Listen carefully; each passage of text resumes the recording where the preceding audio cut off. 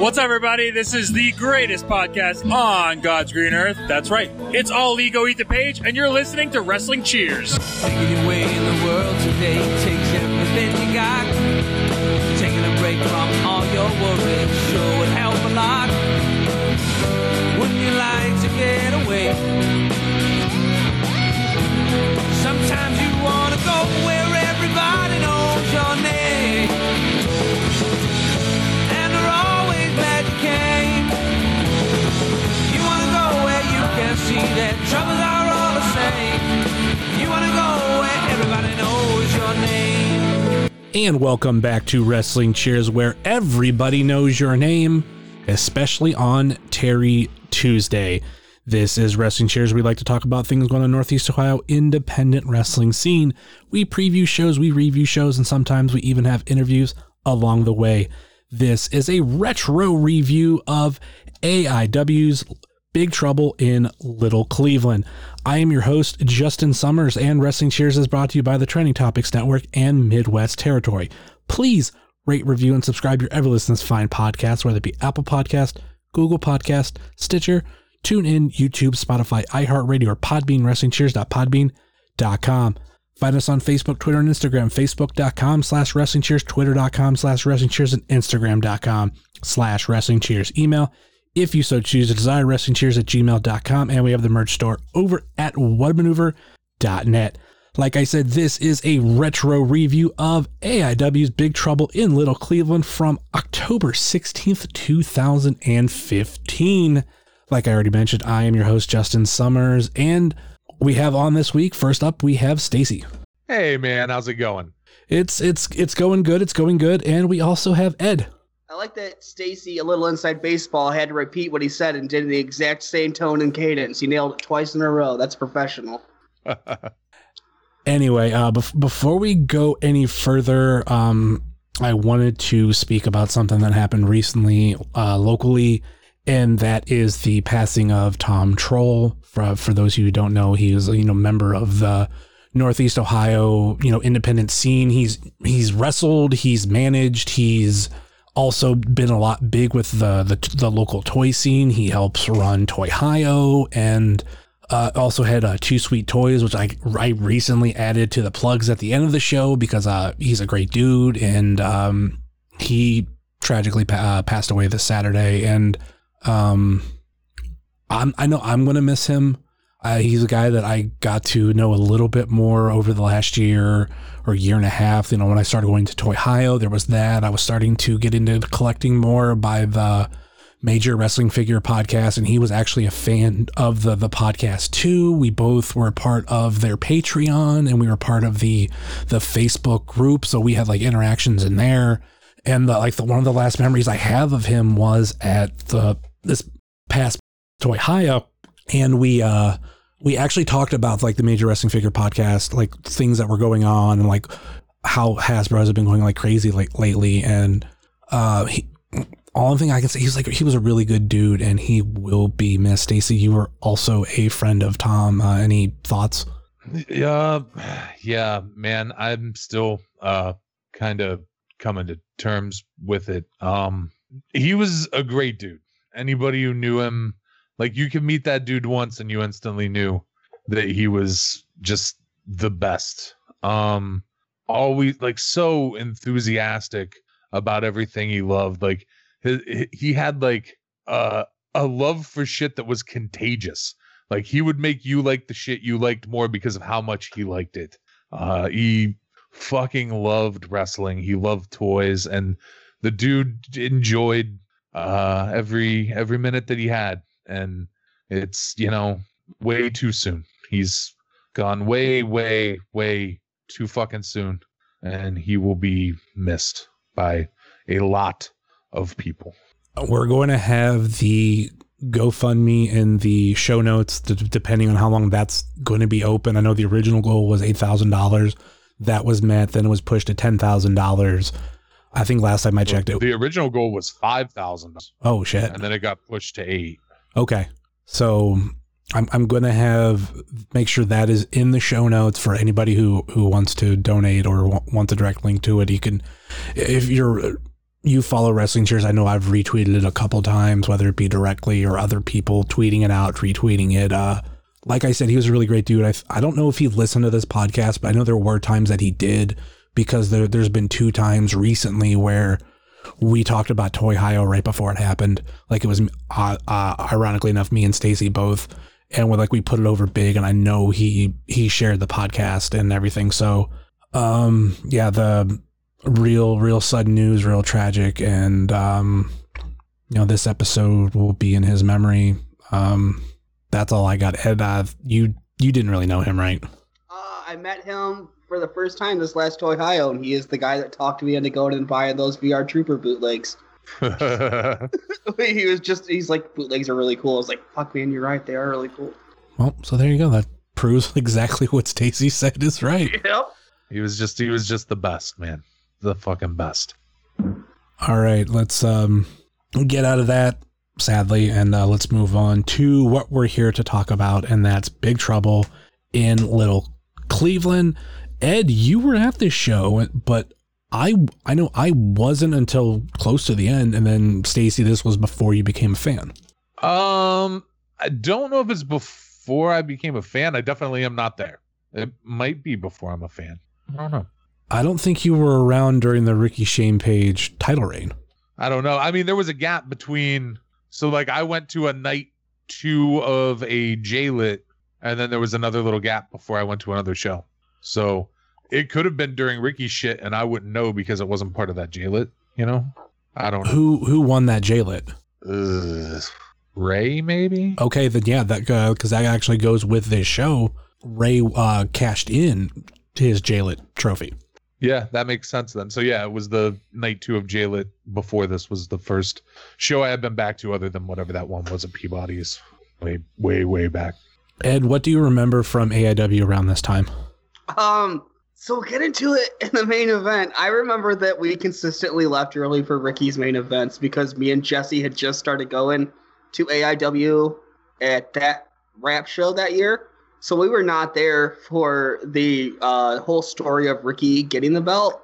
So by the time he got the belt, we're like, Christian Faith is their champ? What the fuck are they doing? And I remember multiple times Jesse was like, yo, I'm tired and I want to go, so let's go. And I'm like, all right. And then we were out of the building. So I also remember that was the only thing we weren't into. Everything else on the show hit for me and I loved it. But just, yeah, the idea of Christian Faith as the world champ wasn't really into. I think what was crazy, though, is there were so many people that were really behind him at the time. And then, oddly enough, this was Ricky's second to last show in AIW. From what I understand, it's that the chase was cool, and then he got the belt, and then it was just well, what do you do now? Because the whole story was the chase. Yeah, I mean, it might have been his second to last show booked, but he certainly hung out for a while. Yeah, the only match that I really remember from Ricky's title reign was against Veda. And that obviously wasn't supposed to be a competitive match, and that was at Battle of the Sexes too. But other than that, it is somewhat forgettable. And you remember that because of Veda. You don't remember that because of Ricky. It's not necessarily because of Veda. I don't remember all of Veda's matches, but with Battle of the Sexes, that was probably one of those least competitive matches where it was Ricky basically getting payback for a lot of the stuff that happened with Veda and Josh Alexander, going into Absolution 10. Oh, got you. Okay. So, I mean, that's one thing I vividly remember, just like I said, because of the lack of competition, compared to the rest of the show, which was a lot of, yeah, there are women who are actually winning and they're showing that they're proper competition. Anyway, going back to October 16, 2015, I have the commentary team as Leonard F. Chikarson. I still want to know what the hell happened to him. Aaron Bauer and Matt Wadsworth. This was the show before GNO 16 and Fresh Meat. Once again, that was another double header show. And then this was the show right before Hell on Earth 9. Man, the Wadsworth Chikarson combo on commentary is top tier indie wrestling commentary ever. I love Aaron I know people I've heard people be Aaron Bauer's just a fucking just wants to be Bobby Heenan, but like, who doesn't want to be Bobby Heenan? So I don't fault him for that. Like, everybody wants to be Bobby Heenan. I mean, man, if he was trying to be Bobby Heenan, he was doing a bad job of being Bobby Heenan. Yeah, no one can be Bobby Heenan, but like, as far as people that want to be Bobby Heenan, I think Aaron Bauer's really good at it. I want to correct this before someone corrects me. I did think that was wrong. This was the show before Hell on Earth 11. When I looked at the Roman numeral, I switched it in my head. So instead of seeing XI, I saw IX. So yeah, before Hell on Earth 11. IX, RIP the IX Center. None of that shit this year. Dude, when I was a dumb little kid, one time I called it the 9 amusement park. Normally, my dad was like, "What the hell are you talking about?" I was like, "Right here, the 9." You weren't wrong. I mean, normally, like, that would be like a dumb remark, but I feel like that is actually smarter type of comment. It's like, oh yeah, that's Roman numeral, that's 9. That makes sense. The 9 center. Why would it be the IX Center? What the fuck does that mean? Where do they do the car show now if the IX Center's gone? Anybody know? Stacy? I mean, is it gone? Yeah, the IX Center's still there. It's just, COVID, you can't do shit there. Good. They kept that not here for long shit real serious this year. Like, it wasn't there at all. Yeah, also, like, that kind of reminds me of the news that came out today that Walmart's not doing Black Friday this year, which, hey, good. God, right? That's what a terrible thing Black Friday is. Make those people, like, because what people don't think about, I don't think, because I have my sister and like I have other family that works retail, is those people have to go in there that day on Thanksgiving and get stuff ready, and it sucks. So Black Friday is usually just like a giant shit show to begin with, and we should, as a country, just stop doing that shit.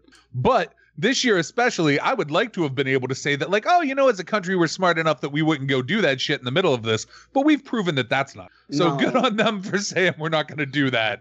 Don't show up here in fucking giant crowds to try to buy discounted merchandise. I have actually heard people, like retail workers, defend Black Friday, but a lot of them, it was just like, I got nothing to do that day. It's double pay. I want it. But then again, that's definitely not the story for everybody. But no Black Friday also means potentially what we're looking at also is no Hell on Earth. Man, we're looking at no Hell on Earth without no Black Friday. There's no fucking wrestling in Ohio. I'm just reminding. Those are mutually exclusive right now. But for the same reason, that's kind of where I was going with it. Not just like, oh, no Black Friday. It's like, yeah, also, yeah, kind of remind you, oh, yeah, by the way, we're not even doing this. Well, let's just. Yeah, while you're at it, why don't you remind us that there's no Wrestle Rager, there's no fucking pick one, name one, Absolution, none. It's all gone. Fuck. Well, let's just avoid the topic of November 2020 because we don't know what this country is going to be like by then, if you know what I mean. Dude, this shit just keeps getting worse. I have no idea what's coming, but I'm sure it's going to be worse than what we have right now. Between now and November, we could get hit with a meteor. Fingers crossed. All right. The only note that I have of note here, and that we kind of talked about it before we were officially recording, but Ed, you're wearing a Bullet Club shirt at this show. Hell yeah, I am, because I used to love the Bullet Club a lot, a whole bunch. I wish I would have met Club-a-Lo, Ed. See, that's the thing. It wasn't Club-a-Los yet. It wasn't people that like worshiped the ground they walked on and like, oh my God, they can do no wrong, and like crazy psycho fans. It was New Japan fans that also grew up in like the NWO. It's like, oh cool, got some cool guys. Gallo says fuck a lot, and like they do NWO shit. That's cool. So this was before Evil joined. Yes.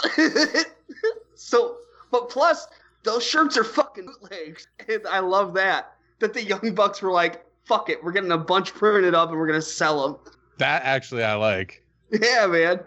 Yeah, I didn't realize that they were bootlegs, but I mean, they're bootlegs, but they're basically official bootlegs. Yeah, look on it. There's no New Japan like logo on it anywhere at all. There's no like anything else besides that Bullet Club logo on the front. Those are clearly ones that Nick and Matt got printed up themselves and then sold without New Japan knowing. And it's pre-pro wrestling tees, so it was probably actually a nice t-shirt. It was super heavy cotton, and that's what sucked. I don't know. I'm a weird motherfucker. I like the thicker tees, but that's just me. Not me, man. I like to feel the air on my nips. The worst t-shirts in the world are like the 4 years ago WWE t-shirts. What was that? I can't even imagine. Oh, dude, they were just, it was like a sweater. They're so thick. It's like a sweatshirt. They're so gross. I had a couple of shirts from that time period that are just unwearable. The NXT ones were a little thinner, like that duct tape KO shirt. That was like a wearable shirt, but anything that had like the WWE shit on it, unwearable. Fucking thick as shit. That's unlike the WWE to put out something that isn't quality, you know what I mean? The duct tape KO shirt might be one of my favorites just because the KO kind of had like that texture of duct tape. And I really fucking like that. Yeah, I didn't think Chris Hero was backstage and like saw that shirt for the first time. I was like, fuck yeah, they're making me a shirt. They're like, no, it's Kevin Owens. It's like, oh, I got nothing now. He took KO from me. You're back. You still have to use that name though. So. And wear a fucking shirt. You're grossing everybody out. Chris Hero's a fucking national treasure, man. He's that skinny little guy and he starts to get a little big and he's like, nah, I'm just trying to look like Barry Windham. And then he just gets pretty fucking fat and he's like, nah, I'm just trying to look like Stan Hansen. And then they're like, put on a basketball jersey for no reason. You wait, like 5 years from now, he's like, I'm just trying to look like John Tenta. Dude, I'm just trying to look like John Tenta. Wait till the skullet grows in. Dude, John Tenta is one person I wouldn't want to look like because that fucker looked 50 when he was 25. Can you believe that? That run with Hogan, he's in his 20s. I don't even understand it. There's a bunch of dudes from back then that all looked like they were 40, and I thought they were, and they fucking weren't. All right, if Arn Anderson was as old in the 80s as I thought he would be like 100 now. All right, let's get into more of this show. I did take notes of kind of the promos, just like some stuff we have going on at the time. This show does include the J-Lit cash-in of Ray Rowe, who called his shot early on. You have one of the last Davey Vega appearances in AIW. I think he was gone by the end of the year, or at least he didn't come back anytime the next year. Border issues for Tyler Thomas, which was a big issue, obviously right around this time. We kind of talked about it a couple weeks ago, and it's something that AIW I feel like they haven't had to deal with it as much, but this was a good few year span of a lot of those issues. Ethan Page mentions that he wants to become a 3-time absolute champion, and other things that I have about the show that are not necessarily related to a match. This had the short-lived ECW style entrance that I sometimes forget about. And this also has one of the very few appearances of the other ring announcer. Emma with his big old pee-pee. Jesus. I had no idea who it was. And I said something as I was watching it, and Pam tweeted, somebody said it was Emil. I had no fucking idea. How could you? Oh, they're loose-fitting pants. That's how you didn't know. Yeah, see, I couldn't see the determining factor. Ed, can you repeat that thing that you just said? Yeah, I almost got a big giant pee-pee. All right, I guess we got to get into it. You may call me cesspool. I just had to play. I wasn't even gonna play, but then you said that. I'm like, oh fuck, it's Pod Van Dam. Dude, I love there's all the promos at the beginning of these old AIW shows. Fuck yeah. It's just something that I really like that's on all these old playbacks. The Terry Funk promo at the beginning of this is fucking great. Yeah, imagine a Terry Funk promo that isn't. I can't because it doesn't exist. Doesn't exist. All right. Any other thoughts on those promos or notes that need to be talked about? I skipped them. Man, I'll actually go through IWTV, like AIW shows, and I'll just watch the promos for like a lot of shows that I've been to. It's like 15 minutes of promos. Yeah, I can't get behind you on that, man. I don't have the attention span for it. You're gonna find out with this, man. I can't really just watch a thing. Like, I have a couple notes, but for the most part, like, I'm just looking up and then looking down on my phone and looking up and looking down on my phone. But I do that with real wrestling happening in front of me. So you do. Is this why you're gonna find out Summers only has me on for previews? Well, it's like, what you think? It's like, I don't know. I didn't see that spot. I had a White Claw and I was turned around talking to Brock. Like, yeah. Well, I mean, that's part of it. You're just like, I don't know. I got really drunk. I don't remember the rest of the show. Speaking of, throughout this entire show, you see me pouring rum from a flask into Coke cans like all fucking night. As you should at Mount Carmel, as you should. Also, my brain may have been playing a trick on me, but as I watched this show, I looked at that room and I was like, man, it looks a lot cleaner. It looks like everything was fresh. Like the paint looked fresh and shit, and those curtains didn't look. I feel like the last time we were in there, that place was not looking in as good of repair as it is during this show. You know what I noticed during this? Lots of floor room. So like, when did we leave Mount Carmel? Because I started going this year. So that's like within what, 3 years? Like you could barely fit anybody in that place. Like that's fucking cool.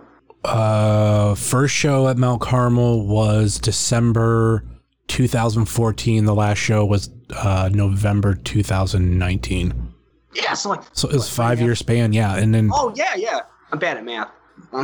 And like if you watch like I think some of the earlier shows, like I don't think the first show, but I think a couple shows in, like it's kind of like that, and it didn't really explode until probably within a year after this, probably right around Absolution 11. I want to say, because yeah, there got to a point where even like that wasn't enough floor room. Even if you go back to like Turner's Hall, like you look like how fucking small that motherfucker was. And then there was times where that wasn't even all the way full. And I think there were fans at one point like, oh, let's go back to Turner's Hall. It's like, no, we can't. Like, we can't fit everybody, and it would suck. The first show that I remember being uncomfortably full at Mount Carmel is the Johnny Gargano goodbye show. Yeah. The whole shebang. And then I feel like there were some shows in between that didn't have quite as many people.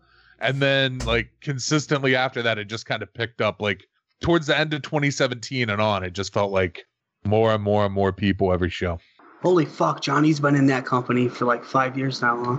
Dude, that's one of my notes on this is he's in that fucking company during this show. Yeah. Yeah. He was there for a year, but he was all like, it was like a contract to where he would do certain house shows and he would do like TV, but he was still free to do independent. So like that, and that was like a good year because I want to say it was right before all this, because it was actually, because we've kind of mentioned it a little bit, but it was right around the time of Battle of the Sexes too, because I remember I think that's the first time I seen him after him and Tommaso were on TV for the first time. So, and then that was a little over a year before he officially signed. Well, and I know he was working like Evolve shit while he was in NXT too, which I mean, now that wouldn't be such a big deal, but at the time that was kind of crazy too. But yeah, I think this fall, because I want to say that show was what, September? That it'll be 4 years. So yeah, at least 5 years counting the 1 year that he wasn't officially signed. So if you ever wondered how long does it take to ruin a beloved wrestler, it's like 4 or 5 years. I mean, we're not to the match yet, but I was amazed he didn't even look at his hands once during this match. Well, he hadn't reached the violence that his hands could reach yet. He hadn't reached that level. If you ask some fans of AIW, they're going to tell you that he sucked even at this point. I know some people who would say that. Yeah. I know one big person that would say that, and he's been saying it forever. Anyway, let's get into some of these matches. Start off with Louis Lyndon versus Tim Donst. The only really note I have here is this is post-cancer Donst. But pre-Pirate Lyndon. Yes, pre-Pirate Lyndon. But still dang-a-lang Lyndon, as noted by Doan's shitty sign that he should be embarrassed of. I think he has way more things to be embarrassed about than that sign. Well, true story, but I don't think Doan's the one that made it. He's the one holding it. I blame him. LFC said this is the first time ever match. How's that even fucking possible? Like, Lyndon's been around forever, and it feels like Donst has too. How is that the first time that they wrestled each other? Lyndon was more tag for a long time, so they definitely didn't have any one-on-one there. And even when they were in singles, I think they were just, in different storylines, different types of matchups. And if they did have any times where they met, it was in some sort of tag, whether it be multiple man or standard tag. But one-on-one, that makes a lot of sense that you wouldn't have seen them one-on-one in AIW or even at all. No duct tape on Donst's gear. He's wearing that gear that that Ethan Page set on fire later. I was actually wondering how many times his gear has been washed since then. Oh. I ain't gonna make fun of Ted Donst. Like I said, at that after party at Mania weekend in Jersey, I was standing beside him. I didn't realize his arms were so big. Oh, I will not say anything bad about Tim Donst. Not at all. I will only say good things about Tim Donst. Ed, do you think Adam Van and Tim Donst are friends? No, why? I mean, Sorry, fixing a fish tank over here. I mean, because if they were friends, you might have some things to worry about. I think the boar's on my side, so I'm hoping so at least. I don't really have much notes from this match. Do think this was like a nice way to start the show. Lyndon is loved by many people now in AIW, but I think this was still like, this was towards the end of when he was like really, really appreciated. I think everything with the pirate shit like is what really soured a lot of people on him, as odd as that sounds. But yeah, I got Tim Donst got the win. There was a really nice over the top rope like lariat to the outside during this match. I have a note about that for whatever that's worth. All in all, how'd you feel about the match? It was good. I'll watch a Tim Donst match. I mean, look, Louis Lyndon isn't a bad wrestler. I just, I don't like him. I don't know. You don't like him, or you don't get him, or you just like booing him? I don't even like booing him. I just don't. I guess I don't care. get it. It's the pirate thing. The pirate thing doesn't make sense. It's just like an added. It's like when you give a kid a pirate hat and just tell him to go play, and then he just goes and does random shit. That's what I feel like. Like his whole gimmick is I have a pirate hat and I say dang-a-lang. Okay. I don't get. The dang-a-lang thing started with people of the crowd. Like, we really loved that lyric, or just that line. Okay. So he played into it more. I'm now just got reminded of how that whole pirate thing happened. It started with Aaron Bauer because he kept calling Louis Lyndon the captain of the ship. So he started playing into that. Yeah. So I mean, even at that, a wrestling gimmick is not what some fans like about your entrance music and a pirate hat. I'm just saying. Louis Lyndon whipping that thing around, and you saw Emma over in the corner like, you wish, bud. Jesus. You don't even know.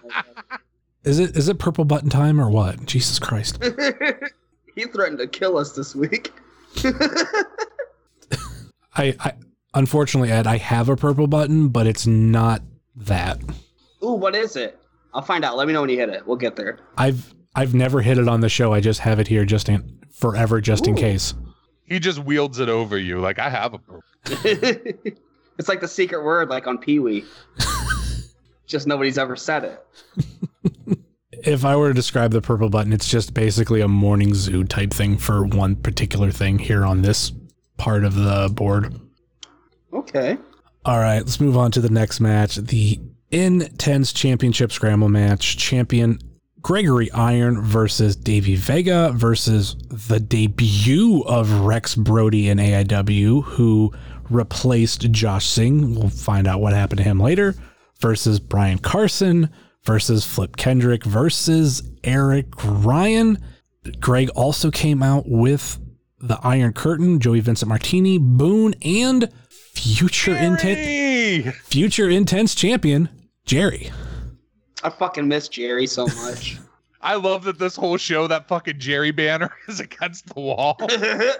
Dude, if you watch this back, Alberti's the only person clapping for Greg, and that should have been all the warning signs for Alberti that we needed to know. I'll tell you what, though, Carson on his way down to the ring cuts a promo like it's 1997 Nitro. I love it. Wish more wrestlers did that. When I tweeted out today that, this is the show that we're going to cover, Brian Carson actually quote tweeted it and said that he popped his shoulder out in this match. Oh, yeah? Maybe during his little dance at the beginning. I love little dances. Man, can we talk about how good Flip is? Like, I don't understand how that dude isn't, like, I understand right now he's not booked everywhere because fucking nobody is. But how has that dude not been just booked everywhere? He's so fucking good. Same could be said for Louis Lyndon. Could it? I don't know. I always thought that they were both good. And it's even like what Thorne has said for a long time that like these two like need to get booked a lot more. There's a lot of talent there, but it's just nobody's fucking using them. I think I've only seen them in, actually no, I've only seen Flip in 2 promotions, and I know he's obviously been more. I know he had a minor TNA run, or I should say run. It was like maybe a match or 2. But Lewis, like, I've only seen him in 3 companies. 2 were Cleveland based, and the other one's fucking Old Wrestling, which is not quote Lewis Linden, but still, like, he's great. He's great over there at Old. Yeah, Felino Blanco all day. That's good stuff. but I don't understand why like nobody else seems to book them. Is it just nobody cares about them, or do they just not care about other bookings? Like, I know they have real life shit. Yeah, I don't know, man. Maybe they just don't wrestle. Like, they're like, I'll do AIW and like a couple of indies, and that's about it. I hope that's what it is, because otherwise there's a world full of wrestling promoters out there that need to start booking Flip, dude. Needs to happen. He's so fucking good. You wouldn't say part of Flip's gimmick is his entrance theme because it's just Flip? Yeah, but it doesn't suck. I don't know. I like the Ludacris song, so I'm partial. Any thoughts on this match? I miss Jerry. Just love that jacket. Loved hearing Ariana Grande like every AIW show. It's good stuff. I do want to say we did add the Jerry's theme on the AIW playlist on Spotify and Apple Music. I have been, I haven't really talked about this, but going back and watching old shows and being like, ooh, I forgot about that music. Let me try to add it. I don't think there was any from this show in particular, but I know there's been ones that I've been like, oh yeah, like this is a good one. But Jerry had been added prior. I forgot that Pat wasn't around during this time. And when Jerry was the surprise entrant at that gauntlet for the gold, everybody's freaking out. Pat's like, who the fuck is this guy?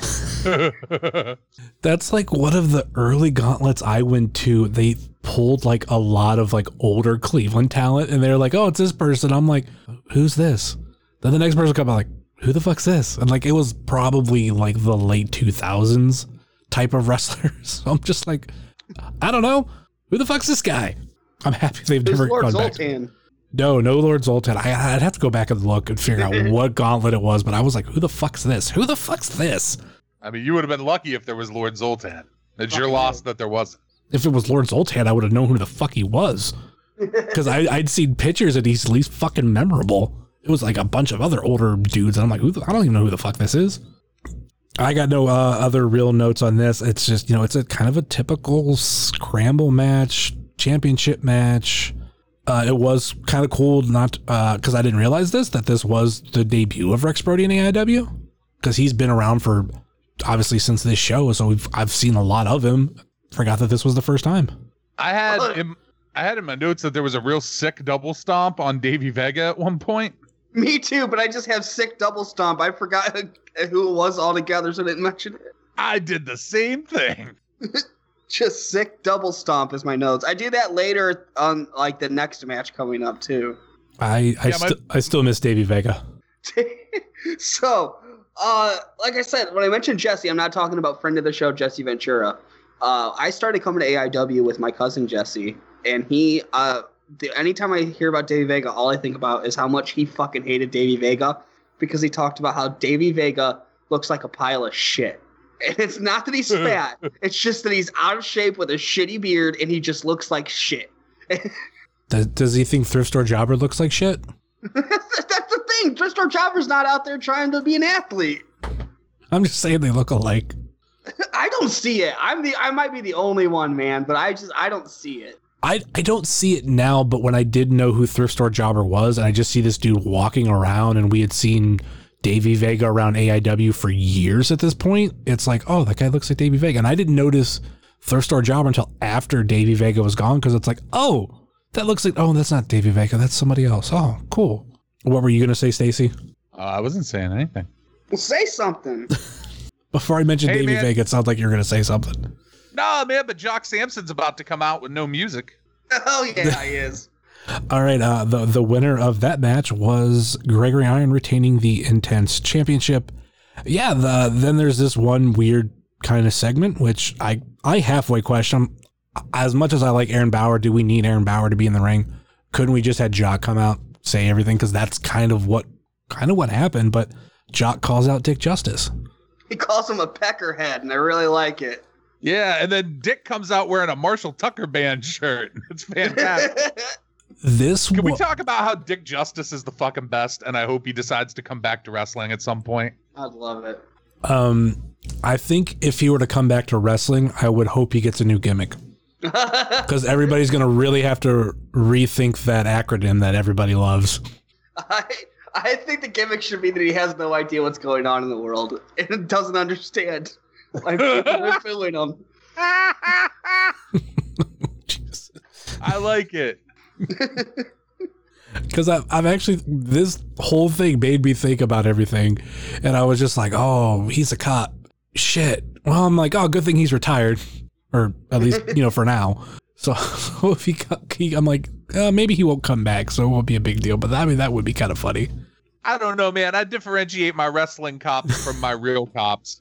Wrestling cops are okay. Like, how are you going to hate the big boss, man? You can't. It's just like Dick Justice. They're fine. It's pretend. They're not real cops. What about in the end, like, it's okay to like Boss Man, like, handcuffed Hogan to that guardrail and beat the shit out of him with a nightstick. But maybe, just maybe, he wasn't a heel and he just like heard Hogan say some racist ass shit backstage. And it's like, fuck this dude.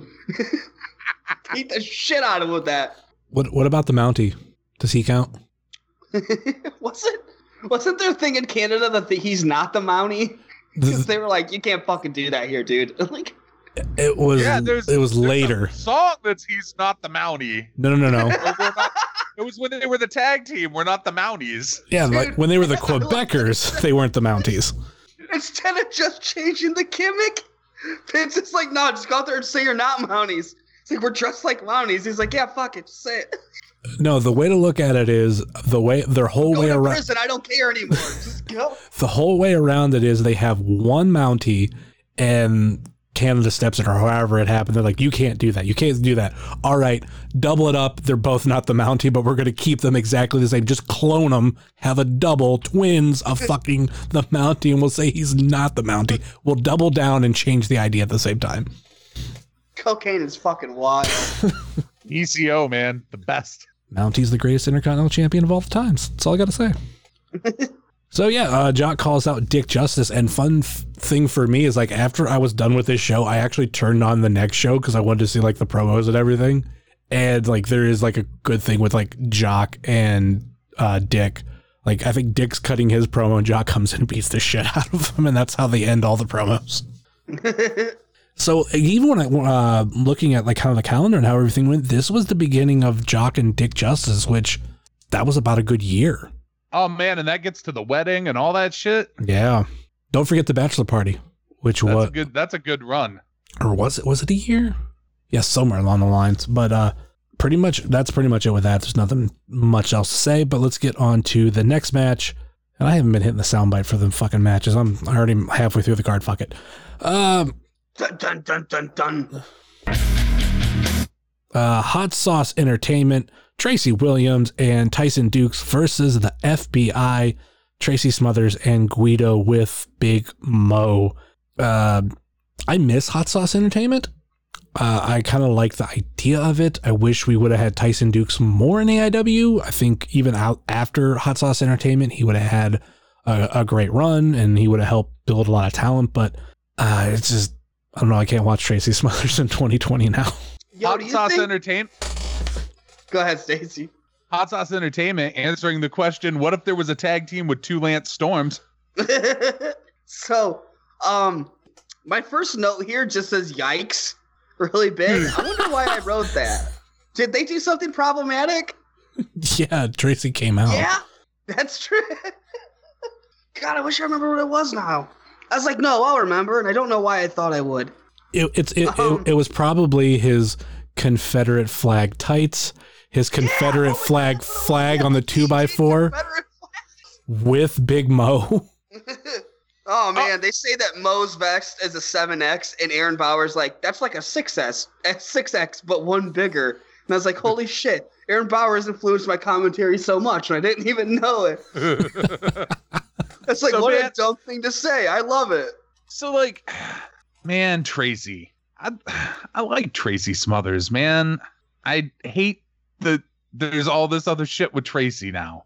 Because, like, I mean, we've all heard how, like, legit good Tracy is to people not in gimmick. You know what I mean? Like, I don't know. The Confederate shit, though, I mean, you can't. I've seen some of his Facebook posts and I'm like, yeah, some of that's not a gimmick. Yeah, I know. But Guido's great. One of my favorite things in this is that Guido throws a streamer for himself. Like, he goes outside the ring, gets a streamer, throws it in the air, and slides back in before the streamer lands. It's so good. So during the match, Aaron Bauer and LFC just start talking as like real people and not wrestling commentators about like all the awesome shit the FBI did in ECW. And see, that's the thing is like I was an ECW fan like as it was happening, and so like Tracy and all the shit with Tracy now, for me, it's like, but I really liked him then. It sucks. It sucks. I imagine it's what like being a Hulk Hogan fan feels like. So during this match, I admittedly didn't watch a lot of it, and I was just reading Dana Donnelly tweets. I mean, I did watch it, and I want to point out something for somebody local that's in this match, and it's Big Mo. But somebody needs to use Big Mo like this more often. Like, this worked. Like, him being the guy on the outside for the FBI, perfect. Somebody run with that. Get Big Mo that kind of spot again. I'd like Big Mo, but I think one thing he might have trouble when everything comes back, because probably what happened coming into this year, I think he kind of is getting overshadowed by Calvin Tankman. Oh, man, they're completely different kind of dudes. Tankman and Big Mo were different. That's different. I don't know. I don't associate those two together like that. I mean, a lot of people are getting overshadowed by Calvin Tankman. Calvin Tankman's fucking really, really good. Fuck yeah. He's another dude with Big Mo. I don't know how far he gets booked. I don't either. I mean, I've only seen him around Cleveland. Pretty much it, yeah. Freaking mega AIW. I think he's done some UXWA too. Yeah. I also watched TikToks from Emma, Gengar girlfriend. That girl with like the really awesome Brooklyn voice. Yeah. Yeah. And then they started dancing, and then I paid attention. I was like, what's this? Not wrestling? Sign me up. I like that Tracy is flat out like, play their music first, I'm blown up. Like, you motherfucker, you haven't done anything yet. Classic. Tracy's like 50. Fucking classic Tracy Smothers match. Which nobody pays to see Tracy wrestle. Yeah, man. Dance and talk, brother. Don't even. Like, I used to really like Tracy, but I think kind of like what we've kind of mentioned before, and like going back to the Goldhorn Brewery, it's like, I don't know if I care anymore. You gotta bring that up too, huh? That doesn't exist. I don't have to get into it. Just say that doesn't help his case anymore. I know it doesn't, man. I don't know. It sucks. Can we all agree it sucks? Yeah. Like, is that yeah. I think what doesn't help him too, there was like always a section of the IW crowd that never cared for him. And it wasn't anything against him, that they just didn't like the shtick. I mean, technically you're not supposed to. Like, he would come out and troll the crowd and have like a Chicago flag and fucking, oh, I don't know. That's not the shtick. I mean, like the whole, like, I'm going to talk for 20 minutes before a match. There's going to be a dance break. And like, just some people don't get into that. I feel that. I mean, there's a bunch, like, that's why there's a bunch of different kind of shit on a show, you know? Like, if you don't like that shtick, that's a great time to go get a drink and take a piss. Also, you just accept the headcanon that Tracy Smothers is a time traveler. And that's why he has to have these dance breaks in his matches, because he tells you before, if I don't do this, straight up, everybody dies. So he's just saving our lives over and over and over, because there's a reality where he doesn't have that dance break, and straight up, everybody dies. So it's like a Terminator scenario. He's whatever he's doing. I want to know what he's stopping by having these dance breaks. Man, I really hope he takes a dance break soon then, because that's the problem. That's what's going on. We haven't had Tracy take a dance break in a while. Straight up, everybody's dying. Oh my gosh. MJF, you ran him out of the business. Now we're all fucked. I'm still upset we didn't get that match, because I think that would have been great. Anyway, Hot Sauce Entertainment won this match. Ooh, did they? That's good to know. Oh. Two Lance Storms I'm sure on it a was team. exciting. I don't know. I used to love the back and forth feud between Hot Sauce Entertainment and To Infinity and Beyond.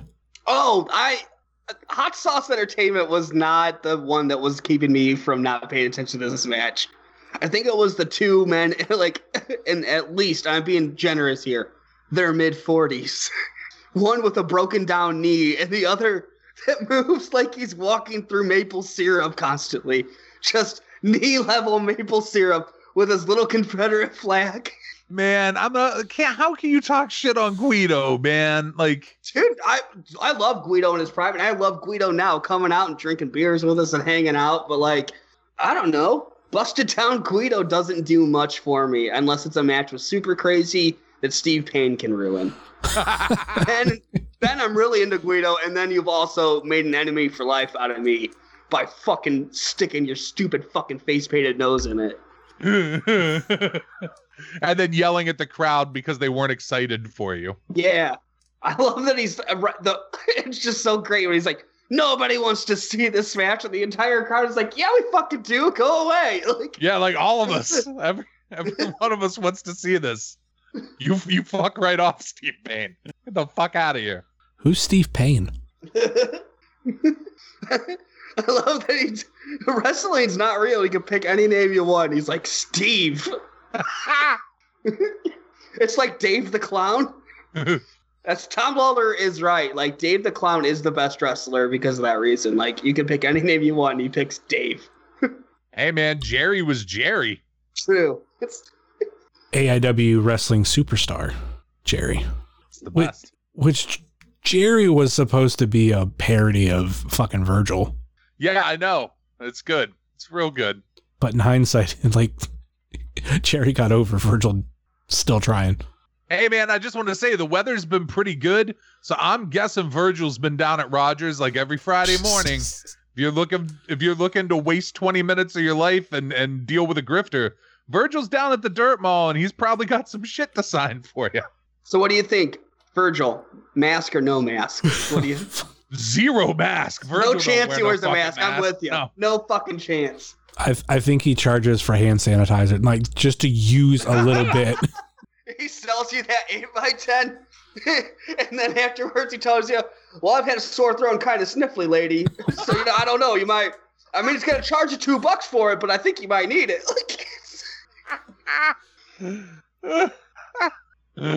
Anyway, let's move on to the next match.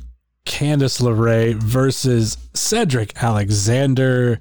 This stems from a moment in the scramble match at not Hell on Earth, Absolution 10. It was described as the vine heard around the world.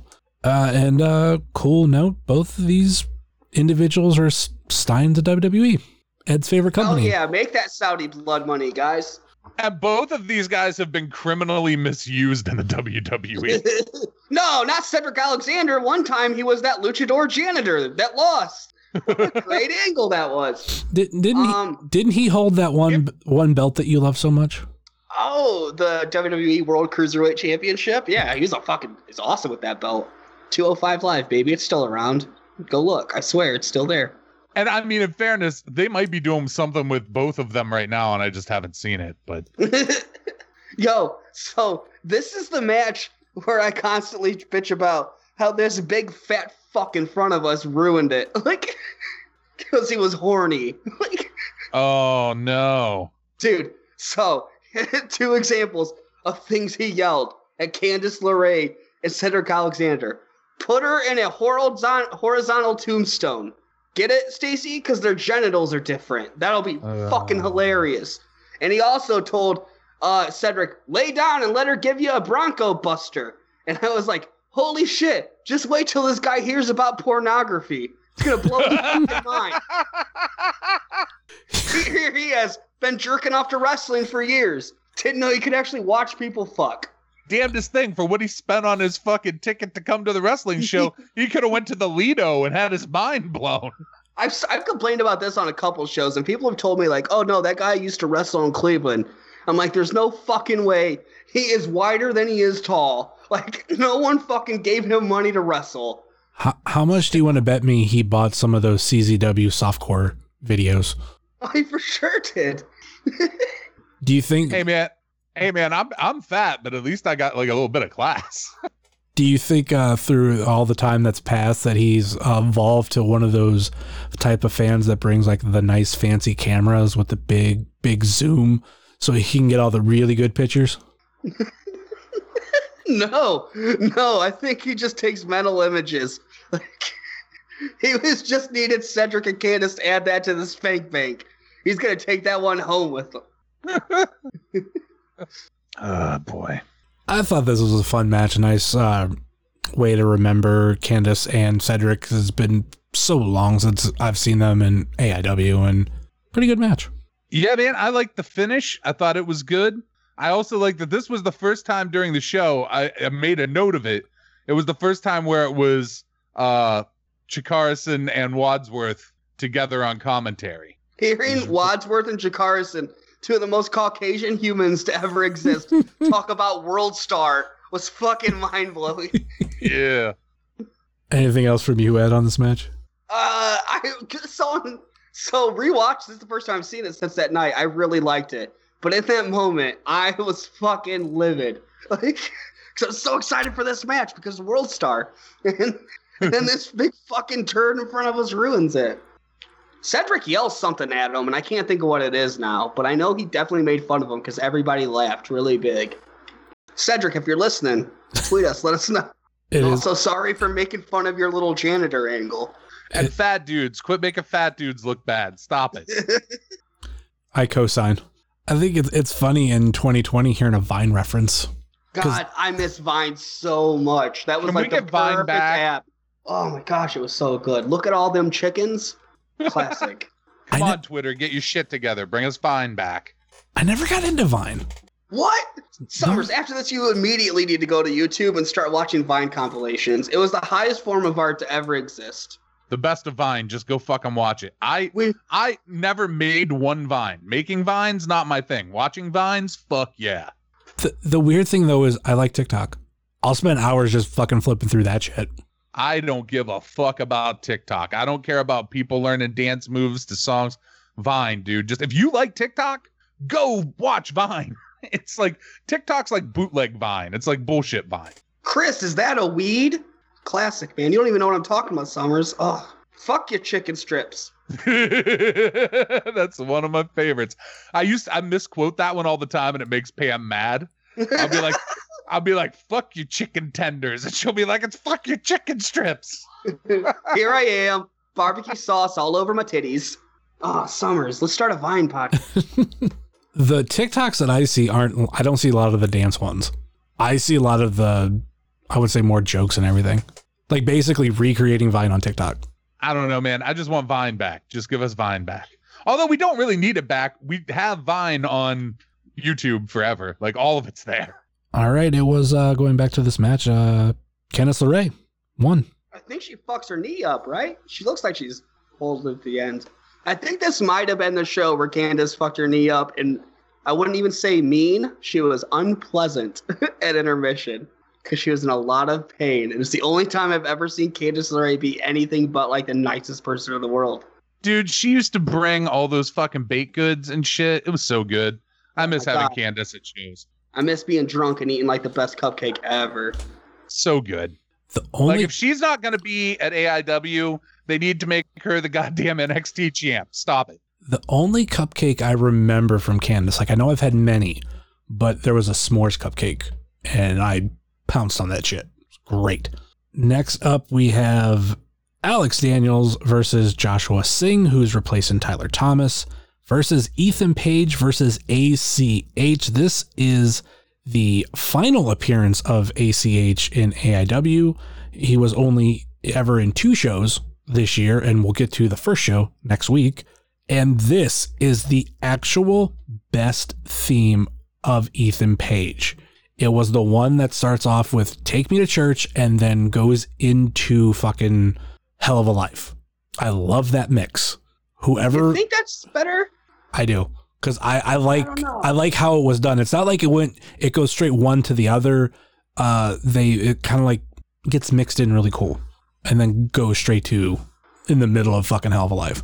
I've always loved that one. It's disrespectful to Kanye. Look, man, I'm fine with being disrespectful to Kanye after yesterday. No, stop it. He's a mentally ill man that should not. He needs help. You can't take the words that mentally ill people say to heart. You know what I mean? Tell that to Potato. I was going to say tell that to. Going to save him. I was going to say tell that to half the country.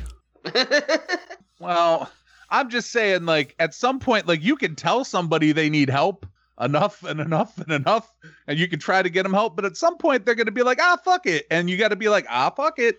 Like, I don't know. Fuck Kanye. Anyway, back to this match. I think this was a really good display of, at that time, some of the newer talent in AIW. This was obviously before Alex Daniels became a bigger player. Josh, I don't know how much longer after this he lasted, maybe about a year. But I think the focal point really is Ethan Page wanting to become absolute champion again. Any thoughts on this match, Stacey? Dude, Redacted was really good. He was a good wrestler. You know, I had somebody message me. They're like, is Redacted so-and-so? I'm like, yes, it is. He was really good. I also like Josh Singh with Dan. Like, I kind of forgot about that. And the end of this match shows you that you should listen to Dan because Josh didn't. See what happened? He's reviewing movies on YouTube now, right? He had a podcast at one point too, but I stopped listening forever ago. I think this show might have been the actual birth of the Troll Boys too. Gabe saw it and was like, wow, I can go ahead and not make money with that. Best theme song in indie wrestling, the Troll Boys. Anything else on this match? Let me see. I have notes. Wait, no, never mind. Oh, I fell asleep during this, but I did wake up and I only missed like 5 minutes. I was pretty proud of myself. That's a little nap, power nap. Yeah. Listen, had the girlfriend and the kids over this weekend. I was a very tired boy. I saw you being a very good adult male figure to them. Got them the masks. It was adorable. Dude, and then they played with my Power Ranger toys, and like I was on edge, man. I just had to keep reminding myself. You let them take them out of the box? There's a couple that aren't in box. They're just in box. Okay. But I was like, oof. And I had to keep reminding myself, these are just hunks of plastic. They're just hunks of plastic. They're like... These little humans matter more than those little chunks of plastic. Yeah. But those masks rule. Yeah, Green Ant did a great job on those. And then one of them say you look like Dude Love? Yeah, the 7-year-old pointed at my Dude Love figure, and she's like, that looks like Ed. I was like, oh, bless you. Probably anybody else's parents, like their mom, think Mick Foley was a handsome man? Because my mom definitely thought Mick Foley was a handsome man. No.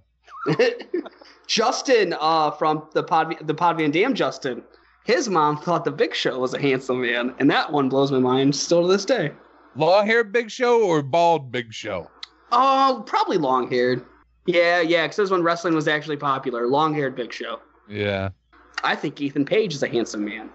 Does he notice if you say his name in podcast, or is that just Twitter? Like, is Ethan Page going to like this now? Because I said he was a handsome man? It's just Twitter. Oh, all right. Because he can't vanity search podcast notifications. But what if he could? What if he's unlocked that? He's figured it out? Yeah. Well, he is in the intro to the show, so hopefully he notices. Because we were just 5 seconds in and his name gets mentioned. Granted, it's mentioned by him, but it's mentioned. It was Ethan Page that won this match. Maybe more on him later. And then up next, we have the real main event of the evening. That's not an actual shot at the main event, but literally this is the only real big memorable thing of the entire night that everybody still talks about. Eddie Kingston with the Duke versus Josh Prohibition. The only note I have, and I don't remember exactly what happened, but I think it was something with Kingston. I wrote down Doan almost gets beat up again. Oh, Doan gets in his face, but I was like, yeah, he gets into it. He's like, come on, come over here and fight me. Doan has that real energy, like hop over the guardrail, and then Eddie's like, no, you come over here, and neither one of them are gonna do it. So, but good on Doan for being at a wrestling show and not outside of a Marriott.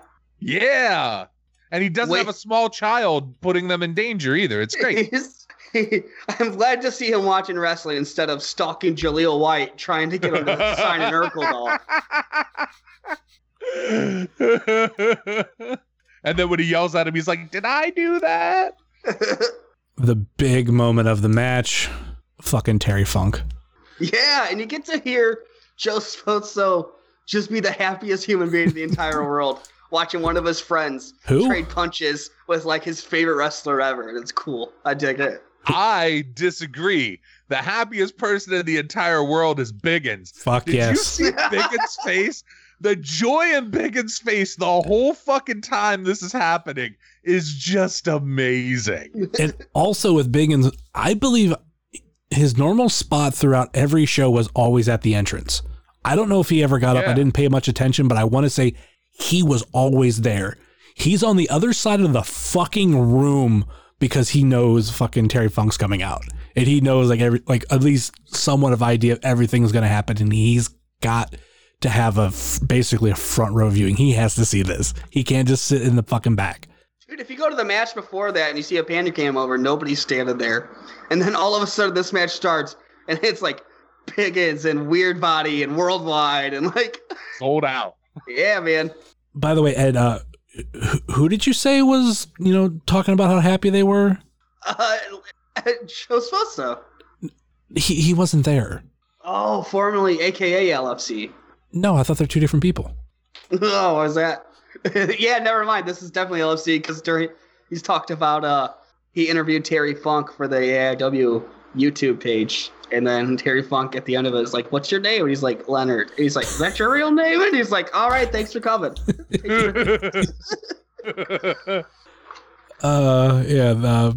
Fuck, I didn't even write down who won, but I know it was Josh Prohibition.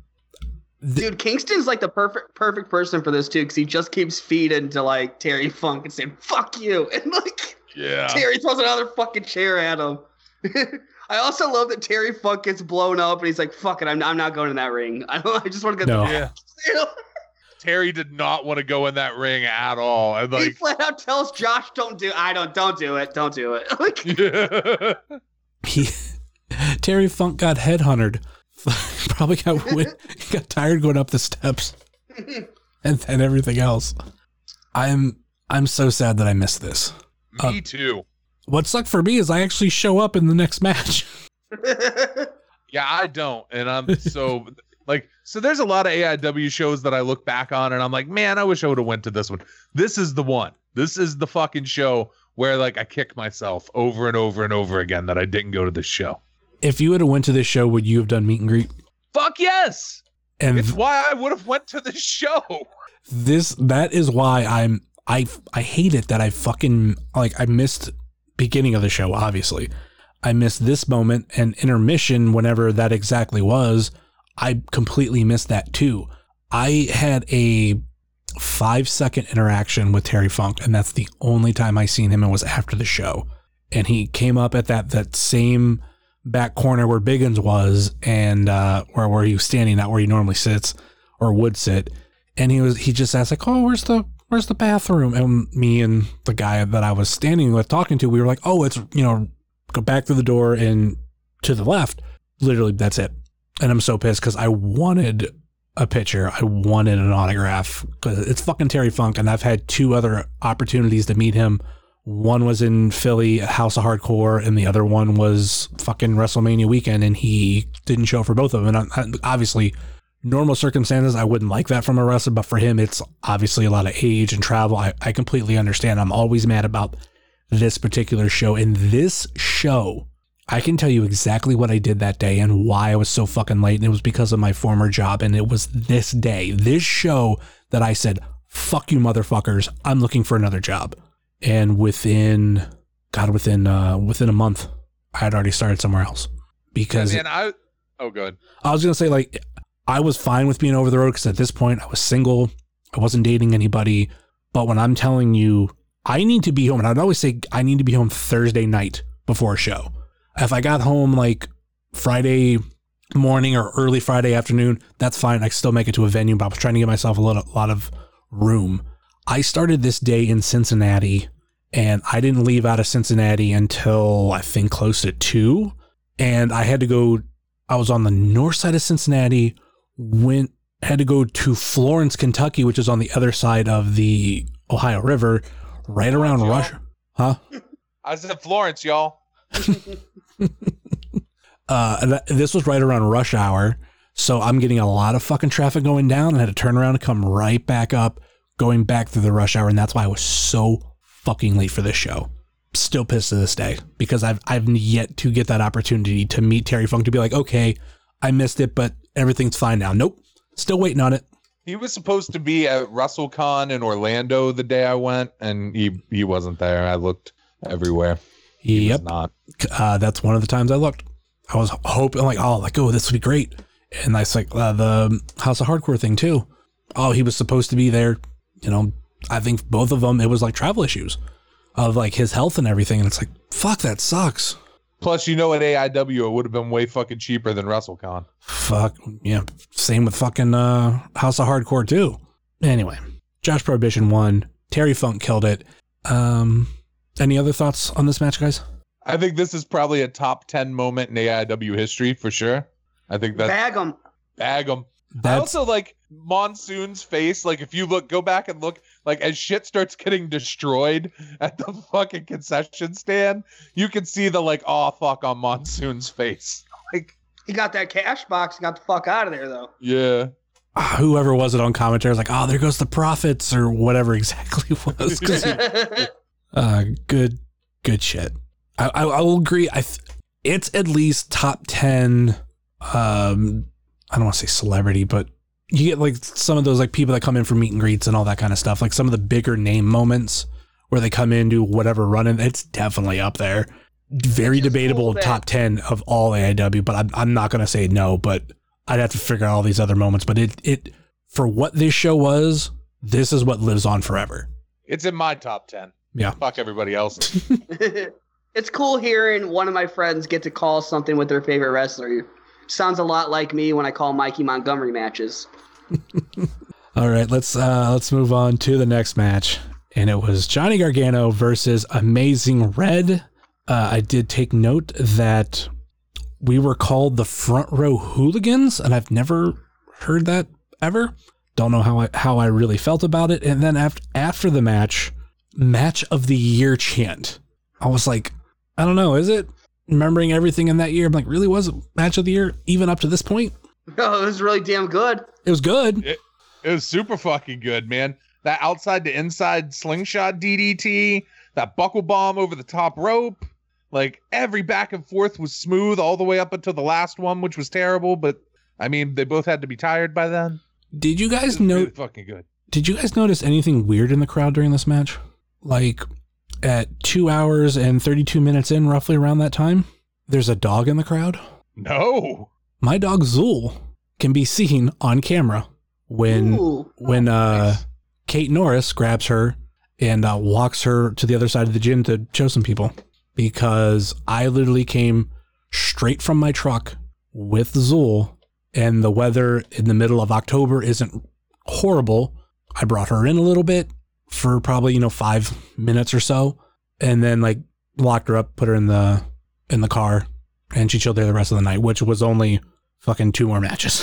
But yeah, you can see Zool.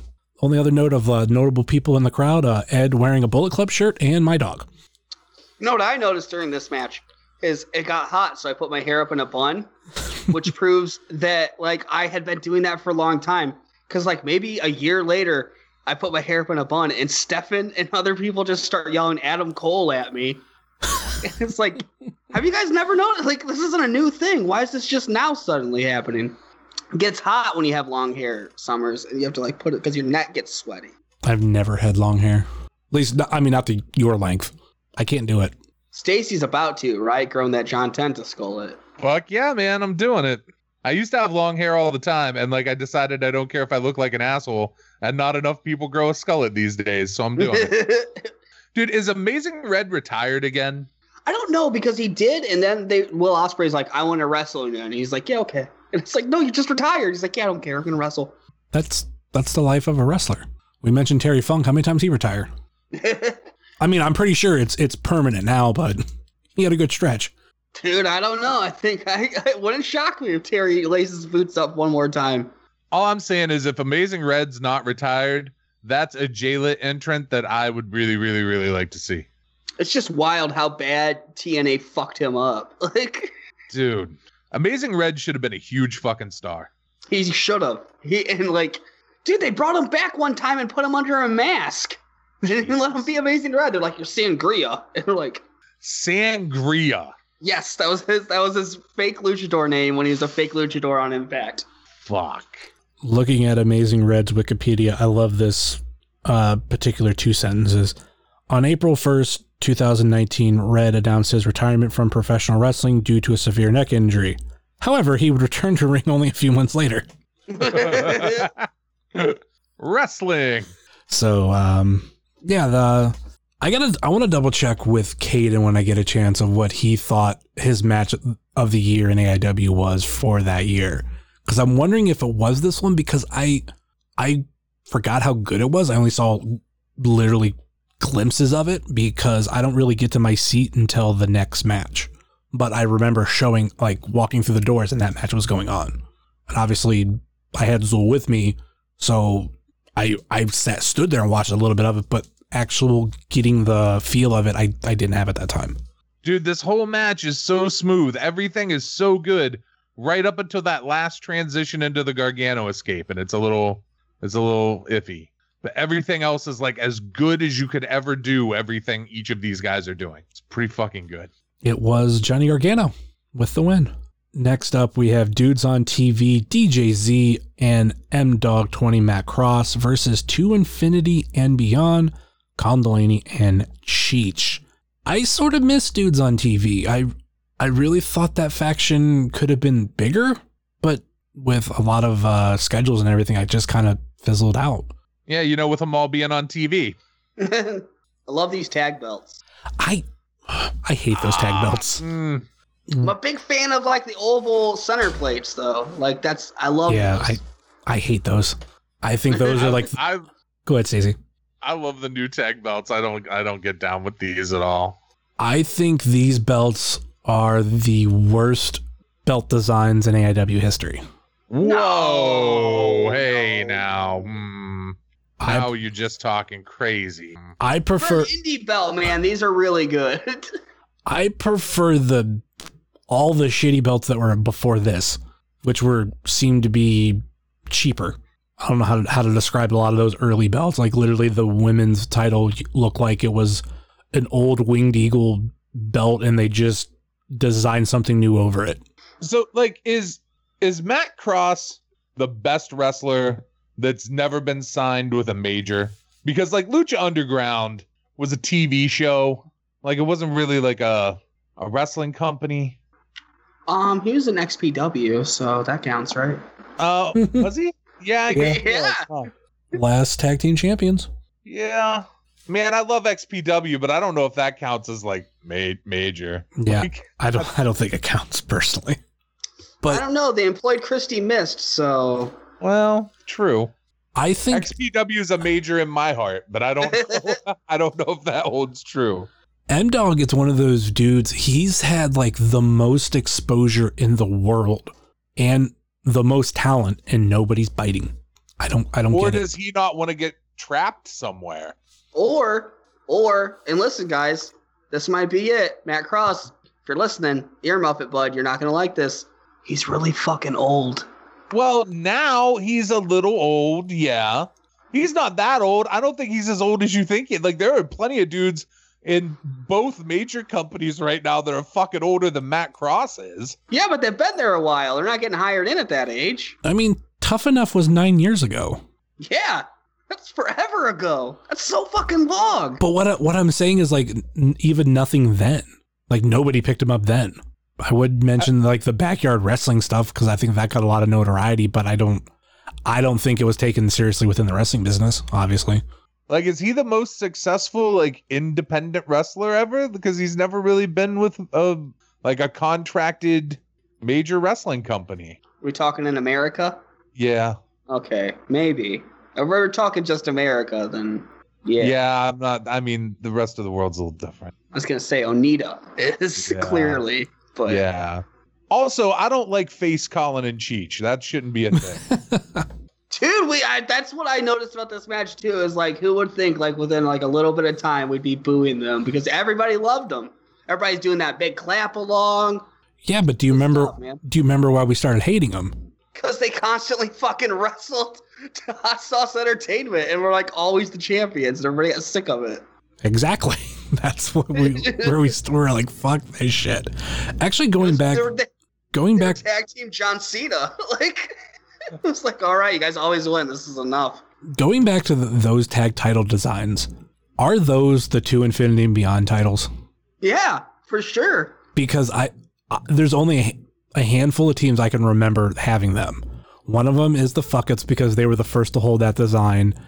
There was the Forgotten 2, and then I mean, obviously, if I count 2 Infinity and Beyond and Hot Sauce because they went back and forth, but when I think of any team with those titles, it's 2 Infinity and Beyond. I mean, I started coming this year, so I didn't even know who had them before them. So yeah, I always think of Colin and Cheech because they had those belts all the time, always. Well, there was that back and forth between Hot Sauce Entertainment, like literally. Yeah, but it's like they wouldn't have them for like a month, and then I'd have them back. Like, I want to say Absolution 10 and 11 had the same tag title match. Let's get a fact check on that, Caden. Can you? Caden doesn't listen. Fun fact, Caden doesn't listen to podcasts, except I think the AIW podcast, and that's it. Well, you can't gif a podcast. Anyway, any other thoughts on this match? I don't know, typical kind of into Infinity Beyond match? No, I mean, nothing against them. Still good. And obviously, when you have the talent like M-Dog in there, and even DJZ, it's exactly what I expected. DJZ's hair looked great. DJZ is a really good wrestler. I hope he's getting used well at NXT. I don't know if he is. 205 Live superstar Joaquin Wilde. Oh, is he he's on the A show? Sometimes, yeah. Oh, good. Well, then they're using him well. Good. Yeah. And Cheech should always be a heel. I don't. I do love heel Cheech more than anything. Like, I can deal with calling face or heel, whatever, but heel Cheech is fun. But he has to give Pat the shirt that he wants. Because aren't we onto a new shirt that he wants now, too? Oh, I don't know. I thought there was another one. He should be. I was going to say, I thought the shirt saga was resolved at this point. But if that gives me something else to yell at Cheech about at shows, I'm in. I mean. Insert good comment about Colin Delaney from Orange Cassidy. Or Orange Flacity. Gotta say good things. I'll take a good comment from Orange Cassidy about Colin Delaney, too. I'm sure he would as well. Yeah. Orange Flacity, my bad. Also, it's arguable at this point that the dudes on TV had not been on as big of TV as Colin Delaney had at the time of this match. God, isn't it great that like every Thursday at 4, dorks argue about shows that get under 1 million viewers, but like ECW on Sci-Fi never got under 1 million viewers at any point, and they were like, cancel it. No one watched it. Fun fact, today on Facebook, someone kind of pulled a Fight TV thing, and they had the ECW logo, and it was like, oh, what wrestler do you think of when you see this logo? And I said, Colin Delaney. And someone commented, wasn't he just a jobber on ECW on Sci-Fi? I'm like, yes, he was. But I've seen him being heckled, and someone said, you weren't in the real ECW. And he replied, I was in the one that made money. Yeah. So that is something that sticks with me, and I always laugh about it. The other one made money. Paul just squandered all of it and did nefarious things with it. It made money. They sold too many T-shirts to not make money. Stacy, shut your logic up for Colin Delaney's point. For Colin Delaney's joke, I should say. I'm sure his made more money. All right. I guess for Ed's case, well, this will end the show. We're not going to get into the main event. No, we're getting the main event. Main event. Go ahead. I was going to say, we could really just talk about one person in the main event, and that's fine. Yeah, but we also got to talk about the aftermath, too. Yeah, something really important happens afterwards. But main event for the AIW Absolute Championship, Ricky Shane Page, the champion, versus Ray Rowe. Like I said earlier, this was Ray Rowe cashing in his J-Lit trophy, and I do want to say, I think he's the first one not only to call it in advance, I think he's the first unsuccessful. Which is a shame. He should have been successful. I was somewhat thinking about that. Like, I've been looking at a lot of like some of the AIW stuff, and even like probably like some WWE stuff, where like well, what if we like book this differently? Like, what would have happened? And I even thought about it with this.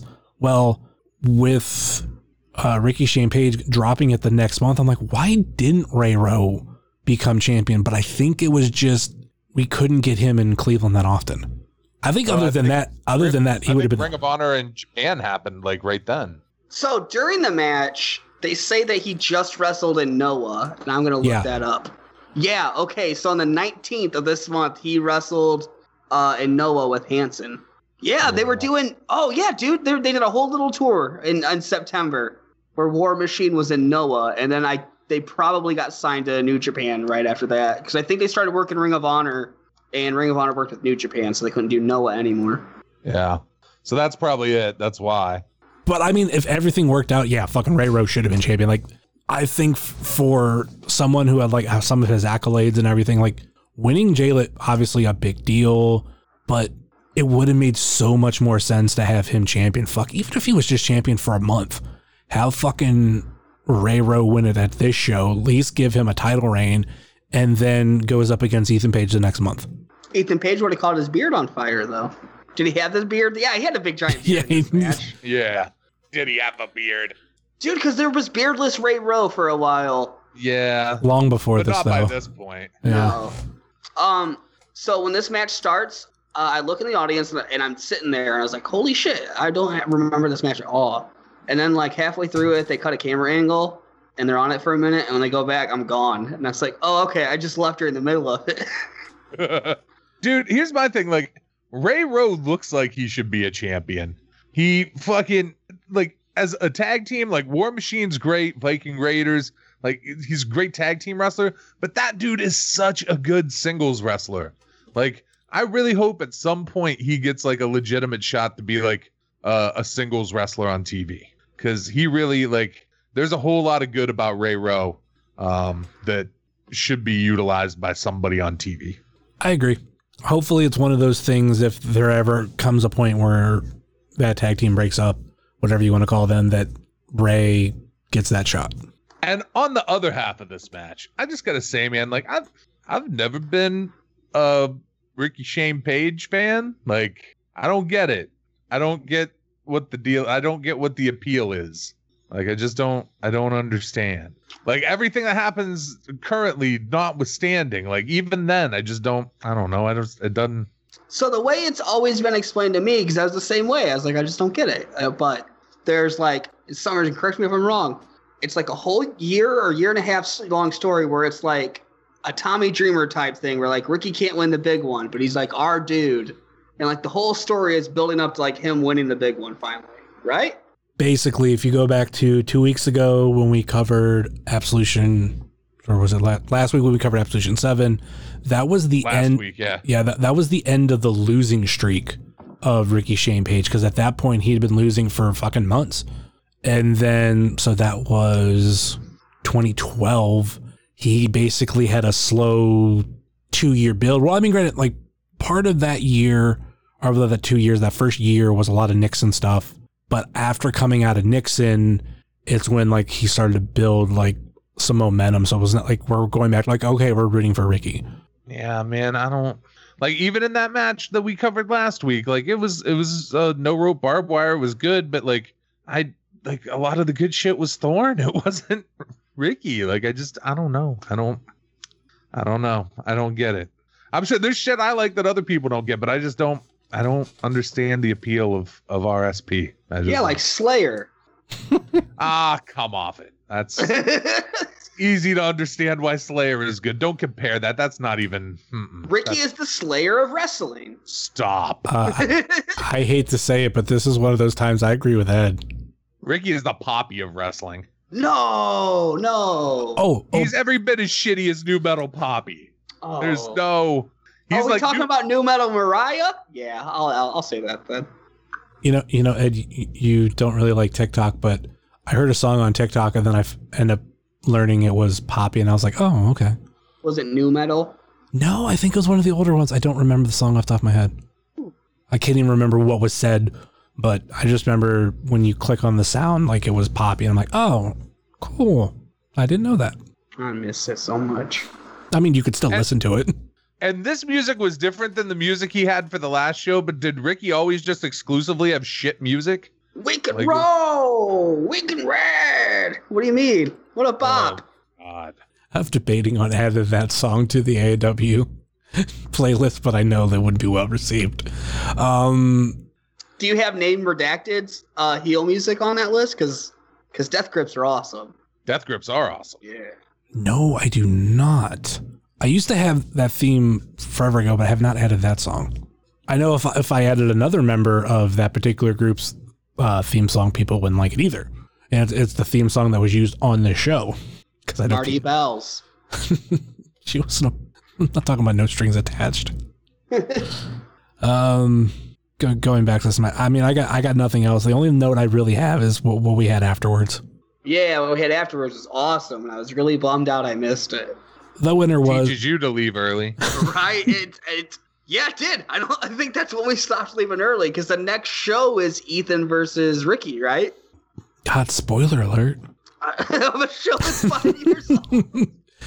The winner of the match was Ricky Shane Page, but then you had Ethan Page come out, which just kind of goes with the promo that we had. If you'd watched it on IWTV or you had the DVD, that you had seen where Ethan Page says he wants to become a 3-time AIW champion and challenges Ricky for the next show. So at the next month, it was Page versus Page at Hell on Earth 11. And to find out who wins that, you got to pull it up on IWTV and get AIW a spin on there.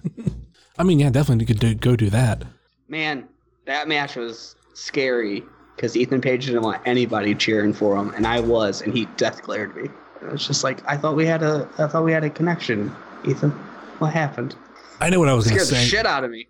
Obviously, with the next show, Ethan Page becomes AIW Absolute Champion. I believe the first 3-time Absolute Champion. I think that's only been matched by one person, and Scary. Tim fucking Donst. Tim fucking Donst. Yep. Because actually, when forgetting like what happened after the end of this, and forgetting that Ethan Page is the one that beat Ricky, when he was says in the promo like, I want to become the first 3-time Absolute Champion, I was Donst ends up doing that. Oh, okay. And then like realizing like what all that happens, like, okay, fucking Ethan Page did it first, because I kind of forgot that his first title reign was divided up into 2, because the first he beat Colin and then lost at Ultramantis, and then isn't he the one that beat Ultramantis Black, or did somebody else beat Ultramantis Black? I don't know. I wasn't around then. But you're an Ultramantis Black fan. I figured you know. No, that's when I found out about AIW, is because Ultramantis Black. It's a Weird Body question. Weird Body would know for sure. The question is anybody going to become a 4-time AIW champion? Ethan Page.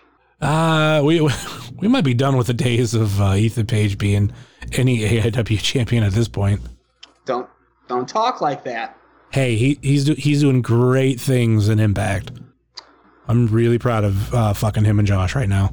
I have a real question about Impact. Like, how yes, are it's these still a shows company happening? How are these shows happening? Because like, there's Canada said, United States, you guys are gross. Our borders closed. So how are these? What kind of nefarious means are people sneaking across the border to wrestle these shows? Holy shit! I never even thought about that. I don't know. If anybody knows, tweet me.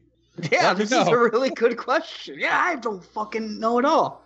Maybe they're filming them in like Turkey, like a country that our borders are still open to or something. A neutral third party. Yeah. Because like clearly there are Canadians and Americans working these shows. Yeah, and they're bringing people in, like, yeah, like real people. So they're like, I don't know, man. This is when Ethan Page becomes the devil, right?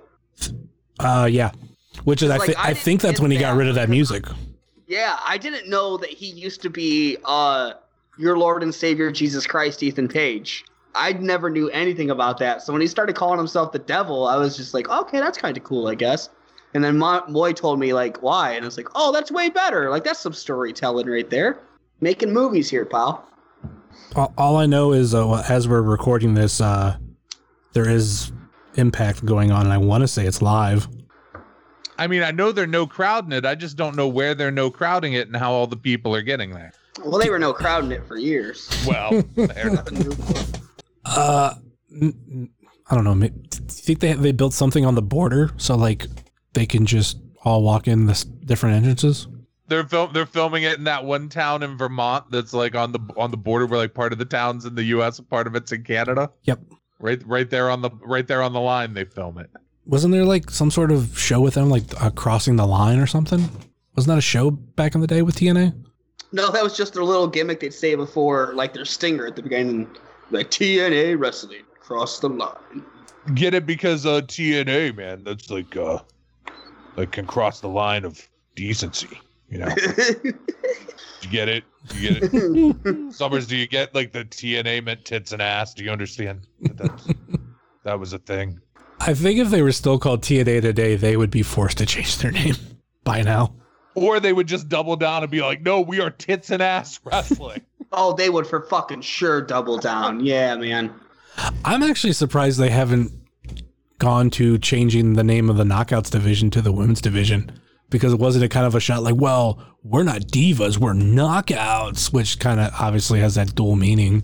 Yeah, because TNA's history is basically taking things WWE did and then doing a shittier thing with it. Like, so of course they took the awful idea of calling your women's division the Divas. They were like, hey, we can make that shittier. Like, I mean, at least Knockouts has like some level of like you can take it in a way where like there's some sort of combat, where Divas is just like, you know, people who sing who think they're very self-important. I don't know. In all fairness to Impact, their current women's division is really good. It's fucking, that show is really good. I can't watch Empty Arena Wrestling because I hate it so much, but before all this happened, like I was watching Impact pretty regularly. Wait a minute, you just said you didn't watch Empty Arena shows, but you said you watched Impact recently. Before. Like past few. Well, it's always been Empty Arenas. Oh, dude, that is true. So does that mean you're not watching the A show from WWE, No 205 Live? Nah, not in a minute. Like, I would check out little clips on YouTube of, like, the Cruiserweight title tournament, and that's about the most 205 Live that I've been checking out. Vince has lost 205 Live's fan. I don't blame him for it, though. I just can't get into Empty Arena Wrestling. I understand. That's why people are like, oh, AIW should just run, like, an Empty Arena show in the training center. It's like, I mean, I'd probably watch it, but I don't know, like, just can't do no crowd wrestling. It's weird. Yeah, there's got to be some crowd, even if it's like parking lot crowd or like. I still think the way GCW did that Indianapolis show was good. There's been a lot of drive-in shows too. Crowd's a no-go. All right, that's pretty much the show. We end it with, you know, Page versus Page being teased for Hell on Earth. Spoiler alert. Then fire happens. Spoiler alert, Ethan Page wins. With fire, because he's the devil. Any final thoughts or last minute plugs before we go, Ed? Like final thoughts on the show? Final thoughts on the show or just final thoughts in general? I liked it. I'm glad. I don't normally, which is weird because I have an entire shelf of AIW DVDs. I don't normally go back and rewatch things. But, like, yeah, I really enjoyed this. Commentary was great. I don't think there was an actual bad match on the entire card. Amazing Red. That match was way better than I remember it being. Like, if you asked me what are some of the best matches you've seen in AIW, I wouldn't include that, but now I will. Like, that Johnny Gargano Red match was awesome. And then, yeah, Ethan Page heel turn at the end was fantastic. It was a really good show. You want to throw out any plugs? Oh, plug skis, yeah. Listen to Pod Van Dam. It's out every Monday. We talk about wrestling Twitter. And then people call in and we talk about their phone calls. It's way better than what I'm making it sound. I'm doing a bad job of selling it. We also have a Patreon at patreon.com, Pod Van Dam. I think there's new Guilty Grease going up, which is like Dominic Greeny, the Italian-American Dragon, and Pat going over Law & Order. And I just got done editing and sending an interview that I did with Brett Bahu FMW, who's like the FMW historian and like does these awesome YouTube videos about the history of FMW and runs a whole website. He'll tell you about it. Do you have a new shirt that's going to be released for the AIW Patreon? Yeah. Because it's perfect to mention on this episode. It is. So at the $20 level of our Patreon, you get a shirt sent to you every time we make one. And the next shirt coming up is we found out during our show, because I hang out with Terry Funk so much at anime conventions, that he's secretly a weeb and also secretly a furry, and his persona is Terry Skunk. So we had an artist do up a Terry Skunk for us, and that is our next shirt, is this really dope drawing of Terry Skunk. That's so good. We got a real furry artist to do it too. And then last week I got in my Pod Van Dam shirt, not Pod Van Dam shirt, but I won from you guys for having the best call. Yeah, we gave the clowns money. Are you upset? No, because it's a shirt where they're like a juggalo boy is burning a Confederate flag, so I'm okay with that. Oh, that's the best you got him that shirt. That's real good. And I haven't done it yet, but eventually I think I'm going to wear it to Walmart. I'm expecting not be well received. Wear a mask. Fuck 45. Arrest the cops who murdered Breonna Taylor and Elijah McClain. Fucking wear a mask. Just wear a mask, everybody. And all you 2A motherfuckers who are like, oh, I have my guns so the tyranny of the government can't come step on me. Well, there's government secret police rounding people up in fucking unmarked vans in Portland, and that tour is coming to a city near you. So step up, douchebags. What you don't understand about the Constitution is we're only going to bring up the amendments that pertain to us. We're just going to forget everything else. That's how it works. I wonder what Drake Warwitz thinks about all this. Oh, Jesus. You should have been on last week when we talked about Absolution 7 and he had a match. I figured you had... I talked about it for you. Do you know how, like, people are like, oh, J.K. Rowling didn't write Harry Potter, and they just say somebody else did, because they love Harry Potter, but they hate J.K. Rowling, right? So I'm going to start attributing It's Absolution Baby to, like, a different wrestler every time. So, like, this time, if you ask me, like, It's Absolution Baby, a famous quote from... Derek Direction. Like, I think we should just contribute it to somebody that's like well loved. Like, let's just say it's Jerry. Are you saying Derek Direction's not well loved? Well, we're talking about AIW superstar Jerry. Wow, I understand. I love Derek, but has Derek ever had a banner made for him with his name on it? I mean, he could. Yeah, we don't know. I'll ask him next time I see him. Derek, do you have a banner with your name on it? Stacy, what about you? Any final thoughts or last minute plugs? The show was good. It's fucking Terry Funk, man. How are you gonna have a bad show with Terry Funk? And like Ed said, that Gargano Amazing Red match was so fucking good. I thought Candice and Cedric Alexander was really fucking good too. As far as plugs, there's going to be a new Chantastic talking about Chris Chan that Ed and I are going to record later this week. So that will be up next week. There are going to be new horror movie episodes coming up over the next month or so. I had a lot of shit happen in my life over the last 3 weeks, and I kind of got behind on some stuff. But there's episodes on Halloween and The Thing and The Beyond that are all going to be coming. One other thing I want to plug, and I don't know what day this is going to be, but my friend Rick, who runs Toy.io and ran it with Tom, is going to be doing an online toy auction with all the proceeds going to Tom's family. And once that is set in stone with like a time, I will tweet about it. You'll get real tired of seeing it on all my social media. But that's a thing where like Rick regularly does these Facebook toy auctions.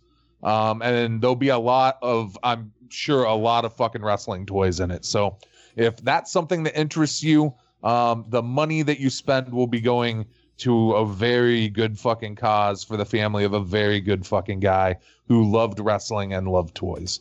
As soon as I find out stuff too, I mean, you'll check it on Stacy's feed. I'll tweet and retweet stuff out too. I know that I have relayed a lot of the information going on to the Major Wrestling Figure podcast group, and I think a lot of them will want to get in on it too. Especially, I mean, if there's a lot of wrestling toys, I think that could be like a real big hit, like to bring a lot of them over. And I wasn't sure exactly like how that was going to be, whether it was going to be like, you know, just like a toy auction with like everything going towards him, or it would be a lot of wrestling toys, or whether they were going to take a lot of the Too Sweet toys that he had and try to like sell it. I don't know the details on any of that, and I don't know that any of that's been talked about even. I wouldn't speculate.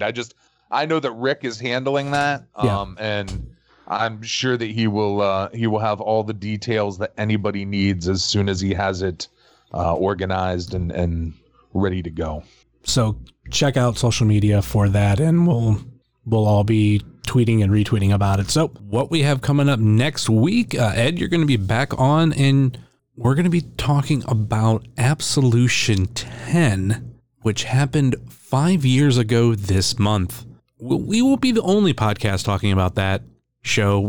Next week, also, you can catch our friends over at Odds with Wrestling talking about the exact same show. We're having dual homework for both shows, so you can hear what we think and what we thought about Absolution 10, and then you can check At Odds with Wrestling out, and they will have their opinions on the exact same show. Also, I want to mention two particular things. If you check out Positively Pro Wrestling podcast, I was a guest on that show as a part of their content creator series, and I talked about my roots and my background in podcasting. Been doing it for over 9 years at this point. And to end this show, for me, you can find me at Heavyset330 on Facebook, Twitter, and Instagram, much like you can find this show on Facebook, Twitter, and Instagram, facebook.com/WrestlingCheers, twitter.com/WrestlingCheers, and instagram.com/WrestlingCheers. Email, if you so choose, desire WrestlingCheers@gmail.com. And we have the merch store over at whatamaneuver.net. Like I said earlier in the show, please rate, review, and subscribe your ever listen to this fine podcast, whether it be Apple Podcasts, Google Podcasts, Stitcher, TuneIn, YouTube, Spotify, iHeartRadio, or Podbean, WrestlingCheers.podbean.com. Check out our friends on the Trending Topics Network, such as All Beer Inside, Eurovision Showcase, and Wrestling with Altitude. Check out our other podcast friends, such as Let the Hate Flow Through You, Pod Van Dam, Super Fantastic Podcast, It's Evolution Baby, Virtual Pros, The IndieCast, Center of the Universe, Sobros Network, Game Marks Podcast, We Like Sports Podcast, Powerbomb Jitsu, Spotlight Series, The Chick Foley Show, IWTV Guide, and At Odds with Wrestling. And check out our other non-podcast friends such as Thrift Store Jobber, The Stavish Stash, Mystery Men, Mouse's Wrestling Adventures, Good Company, Toy Hio Toy Show, Time Capsule Toys, Stay Tough, Smoke and Jay's Barbecue, Wrestle Void, Midwest Territory, Southern Underground Pro, and the official graphic designer of Wrestling Cheers, Moy Boy Designs. That will do it for us here on Wrestling Cheers, where everybody knows your name, especially when we see you in the crowd wearing a Bullet Club shirt. Later.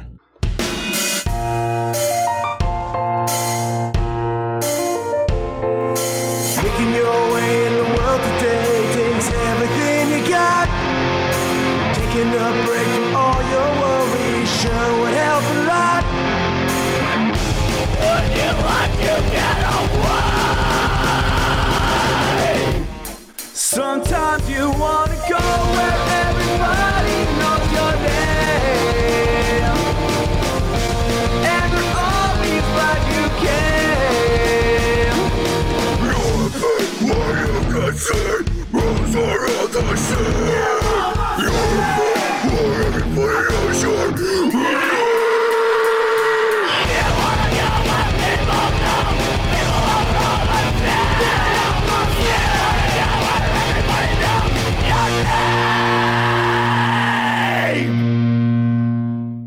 Or is he? I thought he said.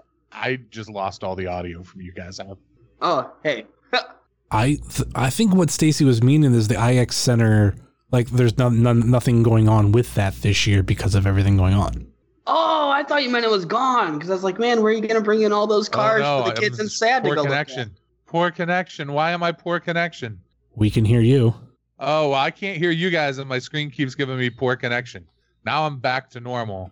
Hi. I don't know what the no poor connection again. I heard you could say hi though.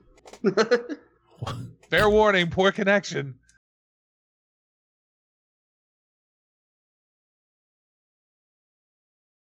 Sorry, I just unplugged my mic there. I didn't mean to. All right.